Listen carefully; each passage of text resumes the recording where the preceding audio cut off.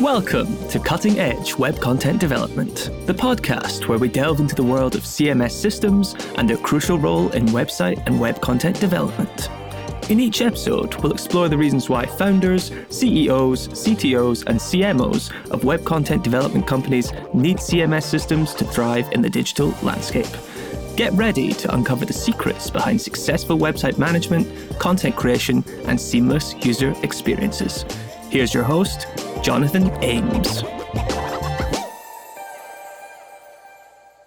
Welcome to Cutting Edge Web Content Development, a podcast by Butter CMS. Joining me today is Marcello Grande, co-founder of First Person. Welcome, Marcello.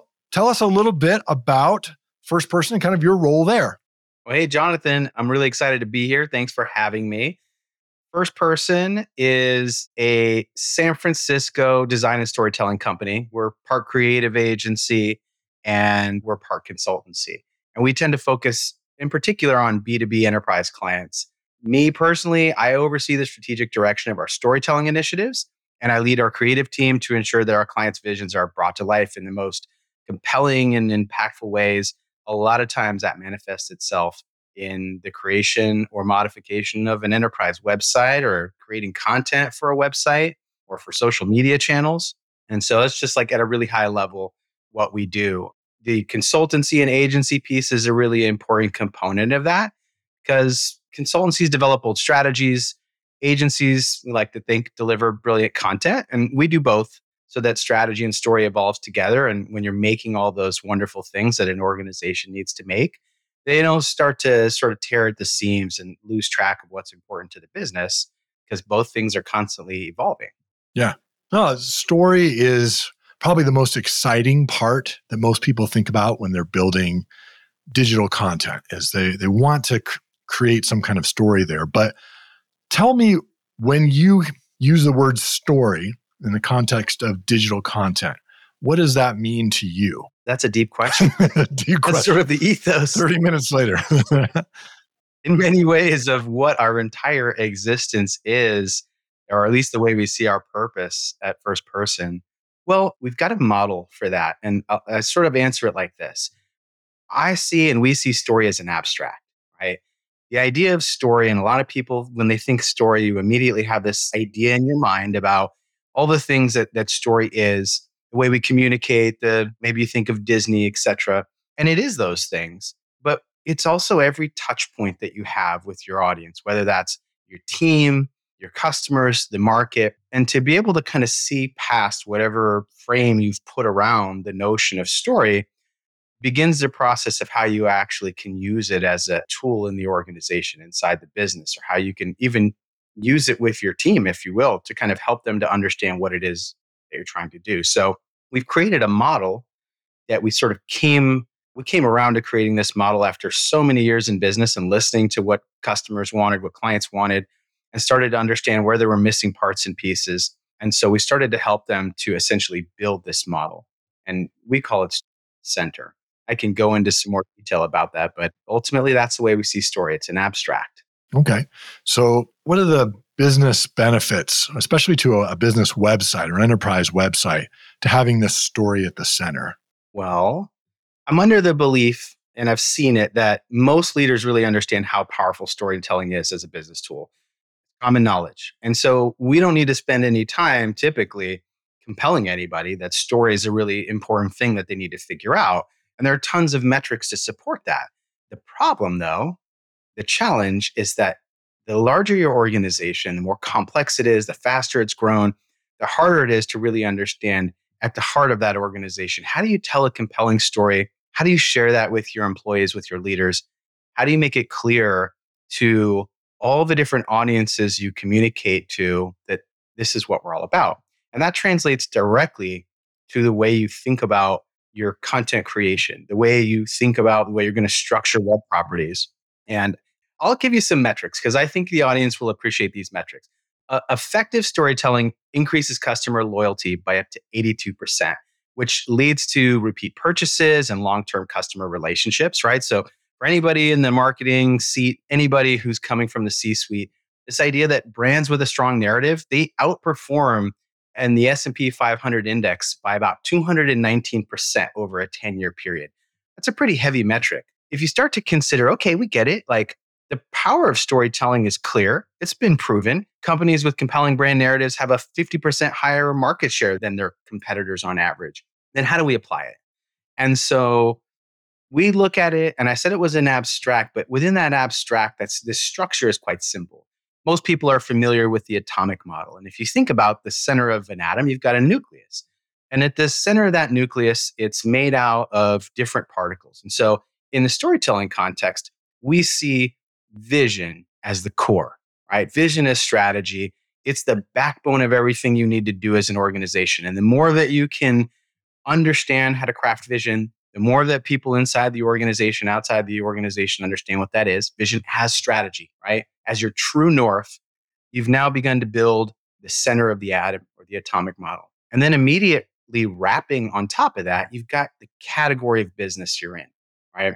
And so, category being, hey, what is it that we do as a business? What unique place in the world have we carved for ourselves?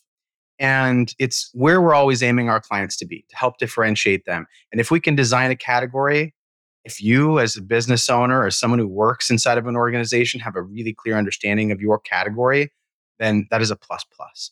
And then the last piece is narrative, right? It's all the parts and pieces that explain why your company is unique, how they relate, and the order in which they come in. And so it's a representation or a manifestation that helps define the story. So again, it's vision, category, narrative. Those three things combined are what we call sort of story, right? That's the nucleus. And the next piece, the most important piece, is aligning all the employees and leadership inside that organization around those sort of three truths. And in terms of narrative, understanding how to translate it to the part of the business that's most relevant to you without completely making it your own story.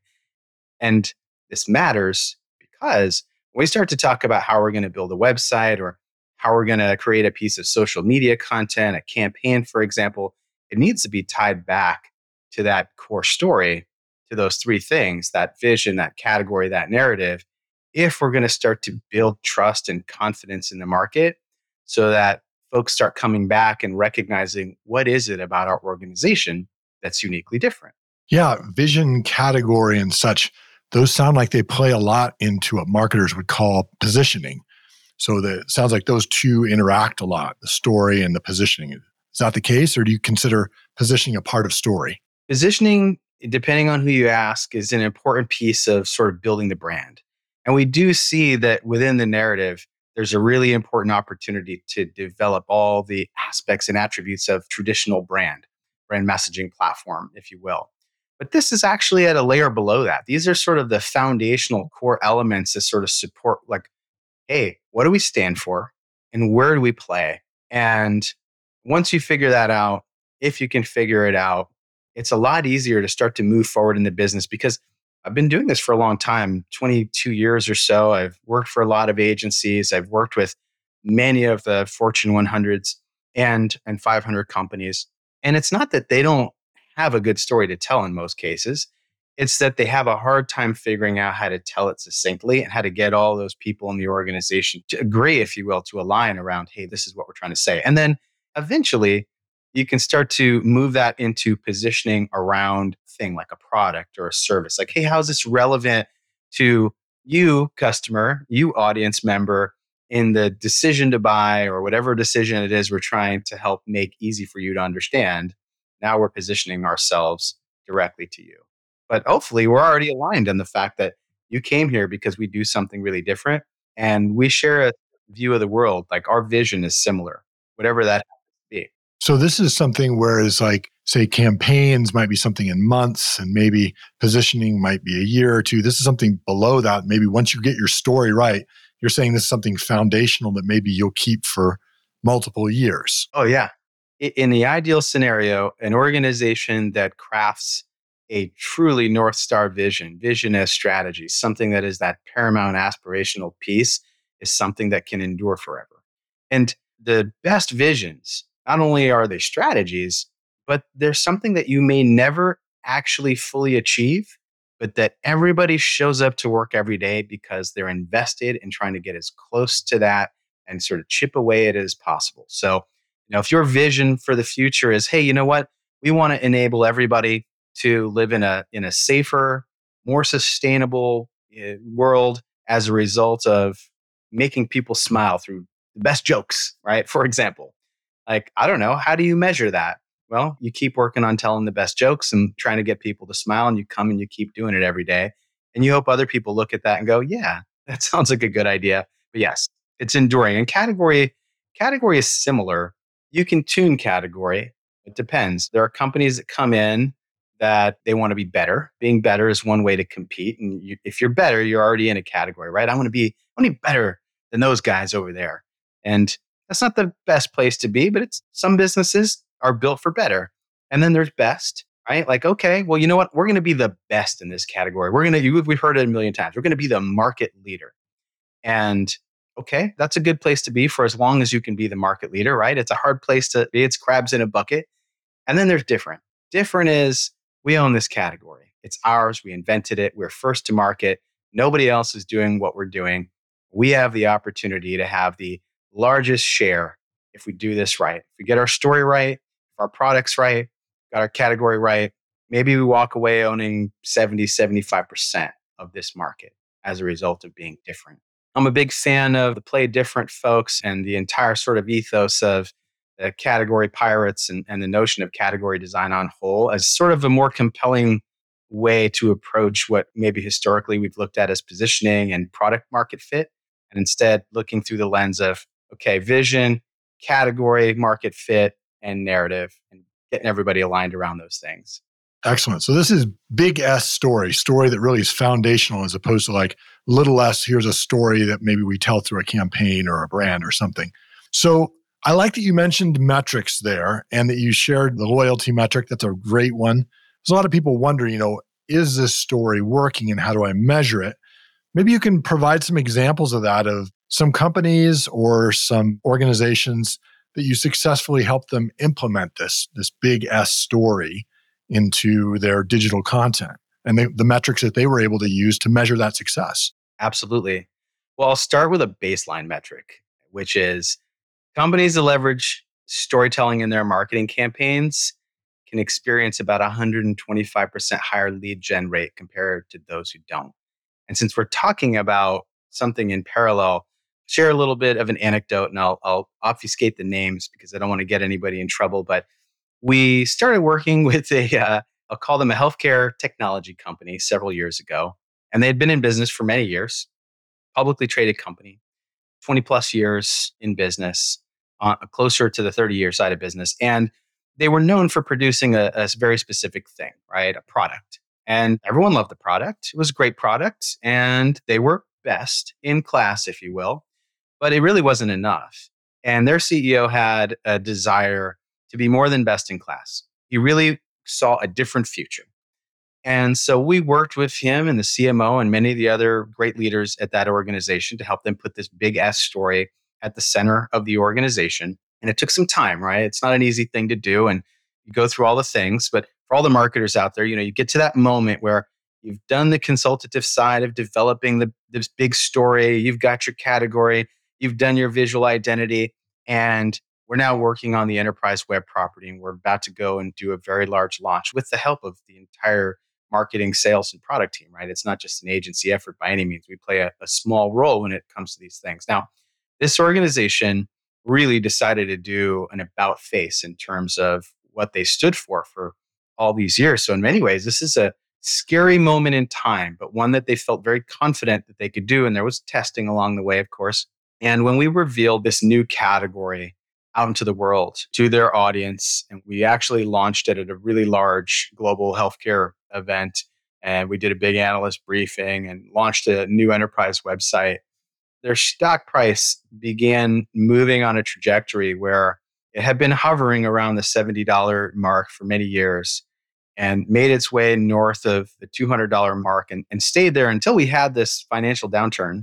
Additionally, they opened the door to entirely new customer audiences that they never had before. So they had been relegated to an operational audience, which is fine, right? Operational audiences are bread and butter.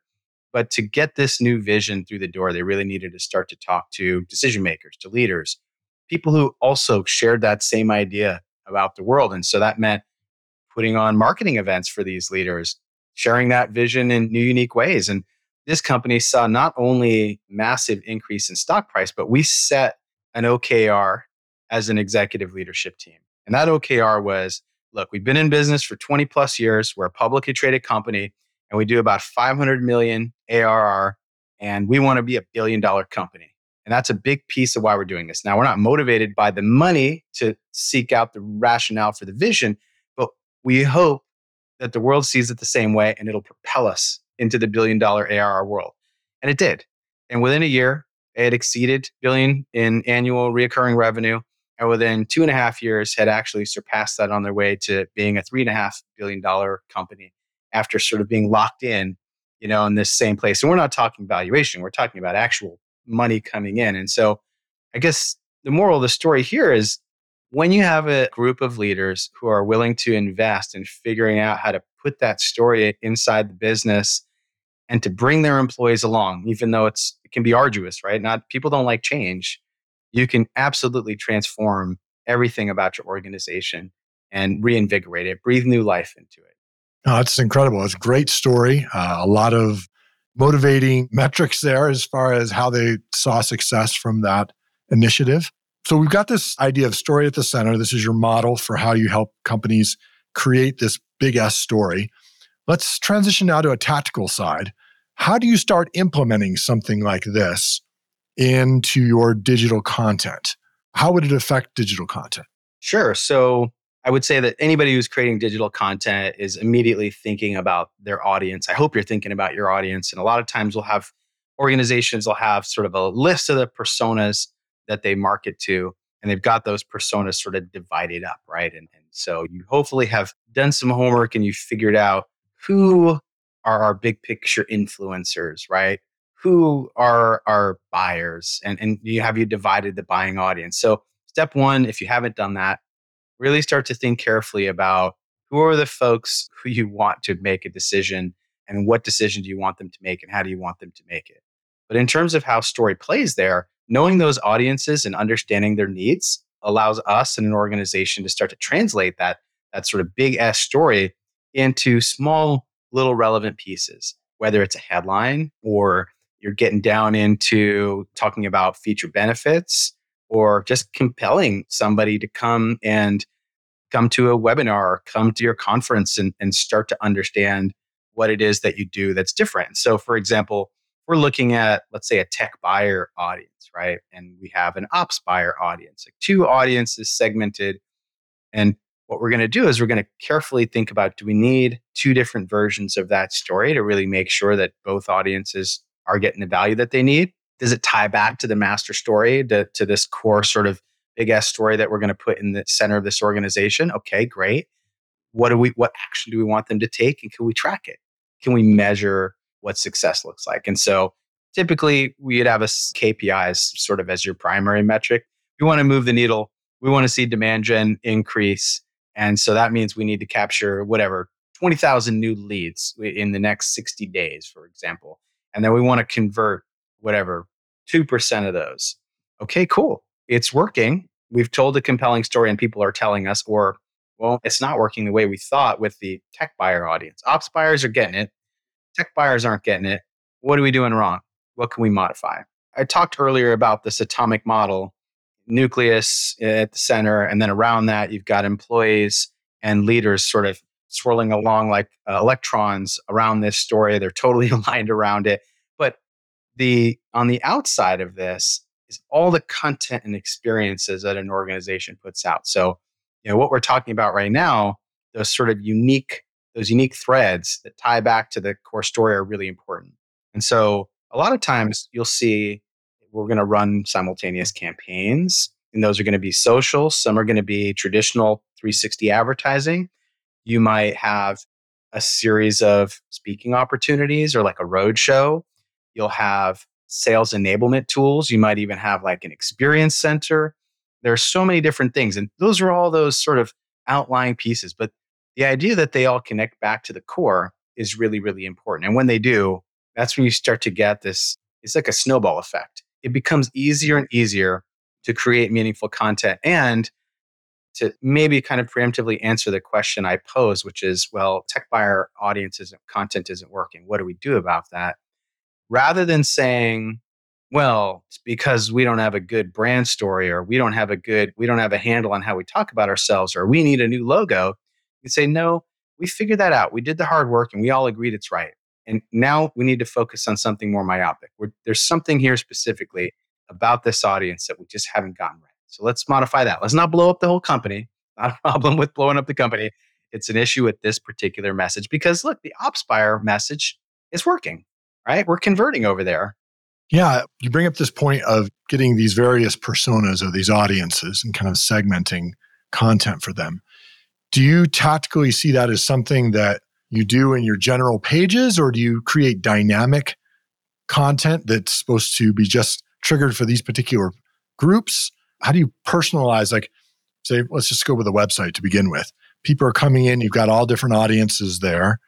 How would you segment out that story so that you could look and say, all right, one audience is performing really well, the other one is not? So every time we approach developing a web property, there's a slightly different approach depending on the comfort of an organization. But one thing that we feel has worked in the past, and it was something we did with this particular client whose story I told about the massive growth, and we've got a lot of stories like that, is we started to look at how do you create a customer journey online and on the .com that caters specifically to a personalized journey based on the persona? How do you hide that? So like the obvious way would be like, oh, and we've all seen this before, business buyer, consumer, but that's a little in your face and it sort of divides the audience and it silos a lot of content and forces organizations to double down on everything they're creating, which makes a lot of complexity. So if there are ways to allow your audience, especially if you really understand who's coming and you're tracking what's going on in your website, to think, first of all, what do we want them to achieve on our website, right? A website can't do all things for all people. So I would say, first, you have to start by saying, what's the purpose of our site? And what does success look like? And you only need a couple of really good success metrics. You shouldn't have a list of 50 things, right? Like, hey, what do we want this site to do? What's its purpose? And who's coming here? Who did we build it for? Or who are we building it for? Then you can start to create user journeys on that site that are more customized to the needs of those different audiences. And you can start to lead them directly to the things that they're going to want to understand. And one of the things you'll probably want them to understand, and I've seen a lot of organizations getting better at this, is talk to your audience about what you stand for and what kind of company you are up front. Right? It's great, got an amazing product, but the data has shown that no matter how good your product is, at a certain point, that's what gets you trapped in that better or best box, right? And the warning there for those folks who haven't thought about it through this lens is that when you're in the better or best box, the only thing that you have as a competitive edge is you may, for a short period of time, have a feature or benefit that you can offer that a competitor doesn't, and you can compete on price. And when I say compete on price, I mean you can compete by having a competitive lower price. And eventually, so does number two, and so does number three, and it becomes this sort of war, right? And we've seen it recently with EVs, where there are these EV price wars, where it's like the market is so saturated that the only way to move vehicles and make margin is to drop the prices dramatically. And so this is just basic economics. So you have to try to be different, and you've got to try to meet these folks where they are. So what we've done in more advanced sites is we've actually used account-based marketing, and we've used tools to customize the journey based on customers who are returning or we're expecting them. And so we've worked with the sales organization to say, hey, let's figure out who our top accounts are, right? And let's hope that they get back here. And let's hope they get back here because we're telling great stories and we're running campaigns everywhere and we're leading this audience. So I'll stick with tech buyer and not buyer for now. And maybe the big picture influencers are coming every once in a while too, but they're mostly sending people to go exactly where we need them. And then when they get there, it's like, well, hey, Jonathan Ames, how are you? we know what company you work for, we know what role you're in, and we know what kind of content you're likely to really want to see. Now, we might know about that because we understand through the most generic lens possible who you are as a persona, right? Or as a segmented audience member, or and it won't be news to most people who listen to this that we've talked to you before somehow, some way. We met you at a trade show. You checked us out on LinkedIn. You visited our Facebook page and gave us a few likes on some content. And now we know a little bit more about you. We're pulling all that in through an advanced set of tools into our .com. So when you come there, you're seeing something different than the person that just sort of arrived at it thin air. Okay, so you're talking about cookie or maybe a login based dynamic content coming up to them that identifies who they are and says, all right, here's content based on what you'd like. Kind of like what they do in an e-commerce setting where, hey, we know you bought here before. This is what you liked. Bring it back to you, that kind of stuff. Yeah. And I mean, I don't know. I think we all have a lot to learn constantly from like the consumer world, right? Like everything we love about our consumer experiences is slowly makes its way into our Into more B2B. conservative B2B space. Yeah. But like, I don't know, you go to a website, you look for something. Yeah, you can find it really easily. And then you come back again, maybe later that day or the next day, and you refresh the page and you get a new lander with a different message, but it's still the same page and the nav is the same and you can pick up where you left off. It feels like, oh, this company cares about me. Like they put some effort into this. And I know that's hard to do, or it can be hard to do, but it's getting easier every day. Like the tools that we have available to us are incredible. So for those who haven't gotten this idea of segmenting and creating dynamic content, what are going to be the challenges that are going to arise for them in failing to segment their big S story into these different personas? The biggest challenge that I've seen time and time again is that a lot of times organizations have these really great personas worked out and they're the user personas for their products and services. They mistakenly try to apply them directly to the website. And so you'll sit down and you've got a lot of really bright people, product marketing team, sales team, maybe some leaders across different parts of the org and say, oh, well, we've got 50 personas that we've got to talk to. You got Jan over here and Bob and Joe. It's like, okay, wait, let's be realistic. Again, you cannot build a website. We all know this, but you can't build a website that does everything for everybody. But somehow, even though we know that to be true, and we've been building websites for at least over 2 decades, we still keep repeating the same mistakes, thinking that if we build it, they will come. And so the first thing you need to do as a team is you need to really look at all those different personas that you have, those sort of software users or hardware users, whoever they are, and you need to start to bucket them together into groups. You need to do some synthesis. You need to think very carefully when you synthesize these audiences into not who they are necessarily, but what behavior or what thing do you want them to do on your website? So they may come from different places in the organization, but if ultimately you want them to have the same sort of outcome or same response online, you can start to think about bucketing them in that way. Like that's how we get to this idea of, well, we've got a big picture influencer audience. Is a big picture influencer audience always a CTO? No, not at all. It depends on the cross section between maybe the investor audience, a little bit of tech buyers, a little bit of ops buyers. Maybe there's even some project management in there for all we know. So we need to think carefully about what those cross sections are and simplify, simplify, simplify. And I would say that if you're building a website and you're able to break it down and get to 5 or less audiences that you're really trying to serve, you're going to be in good shape. If you can get it down to 3, you're going to be able to track your success much more carefully. Now, you can debate this as a company. You should. I would recommend it. Right. And what I mean is you should do this exercise outside the silo of your team and really discuss and debate the various ways in which you can build these segmented audiences because they can be put together in different ways, but it's an important exercise. Marcello, that's really great advice. I think a lot of times people kill what's possible because they try to go to this perfection of let's make a persona for everybody and let's get super segmented on all of these. And it just slows everything down. And basically you can't get any results out of that. So yeah, good advice. I'll tell you an anecdote on something we're working on right now. We've been working on it for a long time. Large enterprise company, global company, financially doing great. Big enterprise web project. They serve over 200 different personas if you look at what's there, maybe more, right? And unfortunately, this exercise was never really executed to sort of think very carefully about how do we ladder up all these different persona that we have across all these different industries and all these different divisions of the business into something that makes sense. And it just didn't happen, right? That exercise didn't happen. And so it was bypassed, and a very expensive web property was constructed that took a couple years, if not more. And it hasn't been able to deliver on those key metrics that the organization really needed that website to deliver on, which means, they're not sure where attribution is coming from. Like lead generation, I don't know. Is it working? No, it's not working. We don't think so. Demand generation, that's not working either.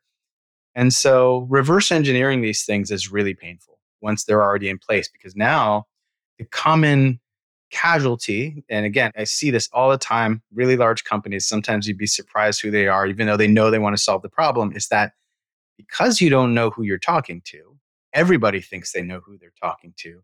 And what you do is you create meaningless streams of content that you just throw at your website that nobody ever looks at.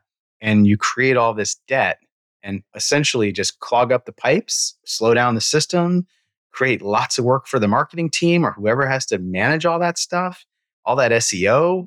So you're costing yourself tons and tons of money, and you're probably not really getting a lot out of that investment. All because we don't know who we're talking to. Oh, great advice. And you really simplified it down. What is it we want them to do? Let's find these buckets around what it is that we want them to do and then build the content around that. So that's great. Let me ask you now some personal insights in your career. I ask this of all my guests and find it very interesting, the answers we get. If you could go back in time to tell yourself at the beginning of your career one piece of advice outside of, buy Bitcoin or Apple stock, what would it be? Wow. That's a deep question, too. You keep asking me these questions that I haven't considered. One piece of advice, if I could go back earlier in my career, I believe it would be that I would spend more time understanding the way that the businesses operate. I think understanding the way that large organizations function, how they thrive, how they fail, has helped me as a strategist. It's helped me as a creative leader. I spend most of my time working with CEOs and CMOs. So most of my day is there in the C-suite helping to kind of pull these ideas through. And then once they're pulled through, the rest of the time is often spent working in the sales and marketing work. And so the more I understand about the business, I feel like the more credible a lot of these ideas that would seem very creative are accepted inside the organization. So yeah, maybe I wish I would have went to business school after art school. Yeah. No, understand that. So in your career, what have been the things that you found that really has helped you develop in your career, whether it's a podcast or a book or something along that lines that kind of you could recommend to others? Yeah, reading lots of books for sure. I think sort of tapping into a few different schools of thought, right? Tapping into all the sort of books around design thinking and really sort of initially starting with a lot of the lessons that IDEO had. Was a big fan of that. But one of the things to kind of take away from that, because at this point everyone's familiar with design thinking, is just this idea of being transparent. This idea of sharing with your team, sharing with your clients, often and early, bringing them into the process and treating everybody, whatever their role is, as being like cultural anthropologists, really important to the process of solving problems, and not thinking that you need to cook something and serve it, rather have people help you do the mise en place in the kitchen, right? Everyone should be preparing together.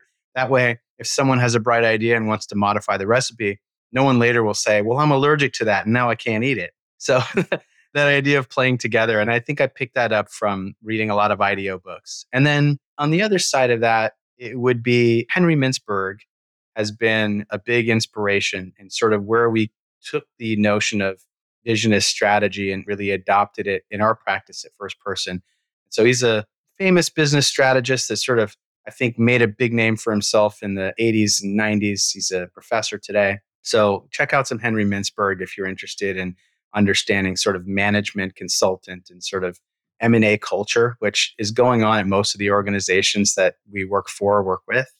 And then most recently, you heard me say it, the guys who are really spearheading category design as an entire sort of category of thought in terms of the business landscape. So the category pirates, the folks who authored Play Bigger, which has been out for several years now. But Chris Lockhead's got a great podcast. It's called, I think, Follow Your Different, which I'm a big fan of. Follow Your Different. Yeah, you never know who's going to be on there or what they're going to talk about, but it could be offensive. It might not be. You never know, but they're going to talk about something provocative. Yeah, you got to be offended every once in a while to make progress. If it's always comfy, then you probably don't look very deep at things. So yeah, good advice there. Well, tell me a little bit about your agency, kind of what you've told us a little bit about your story model. Who are the right kind of clients who should approach you and how do they get a hold of you? Sure. Backstory here is that I came from a design background and had another agency before. So we spent years working in all the traditional elements of creating campaigns and building visual identity systems. And we loved it and we still do. But at a certain point in that journey, we started to realize that a lot of the agencies that we're working with, executing for, just didn't necessarily have the depth of knowledge around the functions of the business, the value of the products and service. They were really good at that very high top of the funnel work. And so we started to invest deeply in understanding and meeting with engineers in our clients' organizations, with the product marketers, really getting deep into what is it that you actually do? What problem do you solve in the world? And then taking that information that maybe engineers aren't so good at translating and starting to translate that into stories that drove revenue for these organizations. And the more we were able to prove that out, the more we started to learn what was dysfunctional in those organizations and how we could improve it. So you fast forward to today, and today what First Person does is primarily we work with organizations that are undergoing transformation of one kind or another. Maybe you've been in business for a long time and you've been successful, but you know there's a pivotal moment on the horizon and you need a hand. Maybe there's new leadership in place, a new CEO has been appointed or a new CMO has come in, and you need help pulling your story together. Some of the pieces are there, but it's just hard to make sense of. Or you're a startup and you've got a great product and you're starting to build traction, but you're really struggling to differentiate. And you need a partner that is geeky enough to go in, get in the weeds with you and figure it out. So it's pragmatic, but at the same time, it's exciting. So we work with companies of all sizes, Jonathan, as long as the companies are funded. Doing this work takes some time, usually lasts anywhere from a quarter to a year to get through some of these processes. We work with companies like Google and Cisco and Hexagon and Omnicell and most of the companies that people would recognize, and then a lot of companies that people probably haven't heard of that we've helped. So if you need help with your story, you can find us. We're First Person or at firstperson.is. Pretty easy to find us online. We've been in business for over 20 years, and you can go to our website and actually learn a lot about sort of the way we approach problem solving. Excellent. Thanks so much for the strategic and tactical insights you gave us today, Marcello, and some of the personal insights throughout your career. Really appreciate those. I think they'll be very helpful for a lot of people who are listening. Appreciate your time. Thanks for the great questions. Sure. Cutting Edge Web Content Development is brought to you by Butter CMS. To find out how you can build better with Butter, stop wasting dev time, and free your marketers from your legacy CMS, visit buttercms.com. Also, make sure to search for Cutting Edge Web Content Development in Apple Podcasts, Spotify, and Google Podcasts, or anywhere else podcasts are found. Make sure to click subscribe so you don't miss any future episodes. On behalf of the team here at Butter CMS, thank you for listening.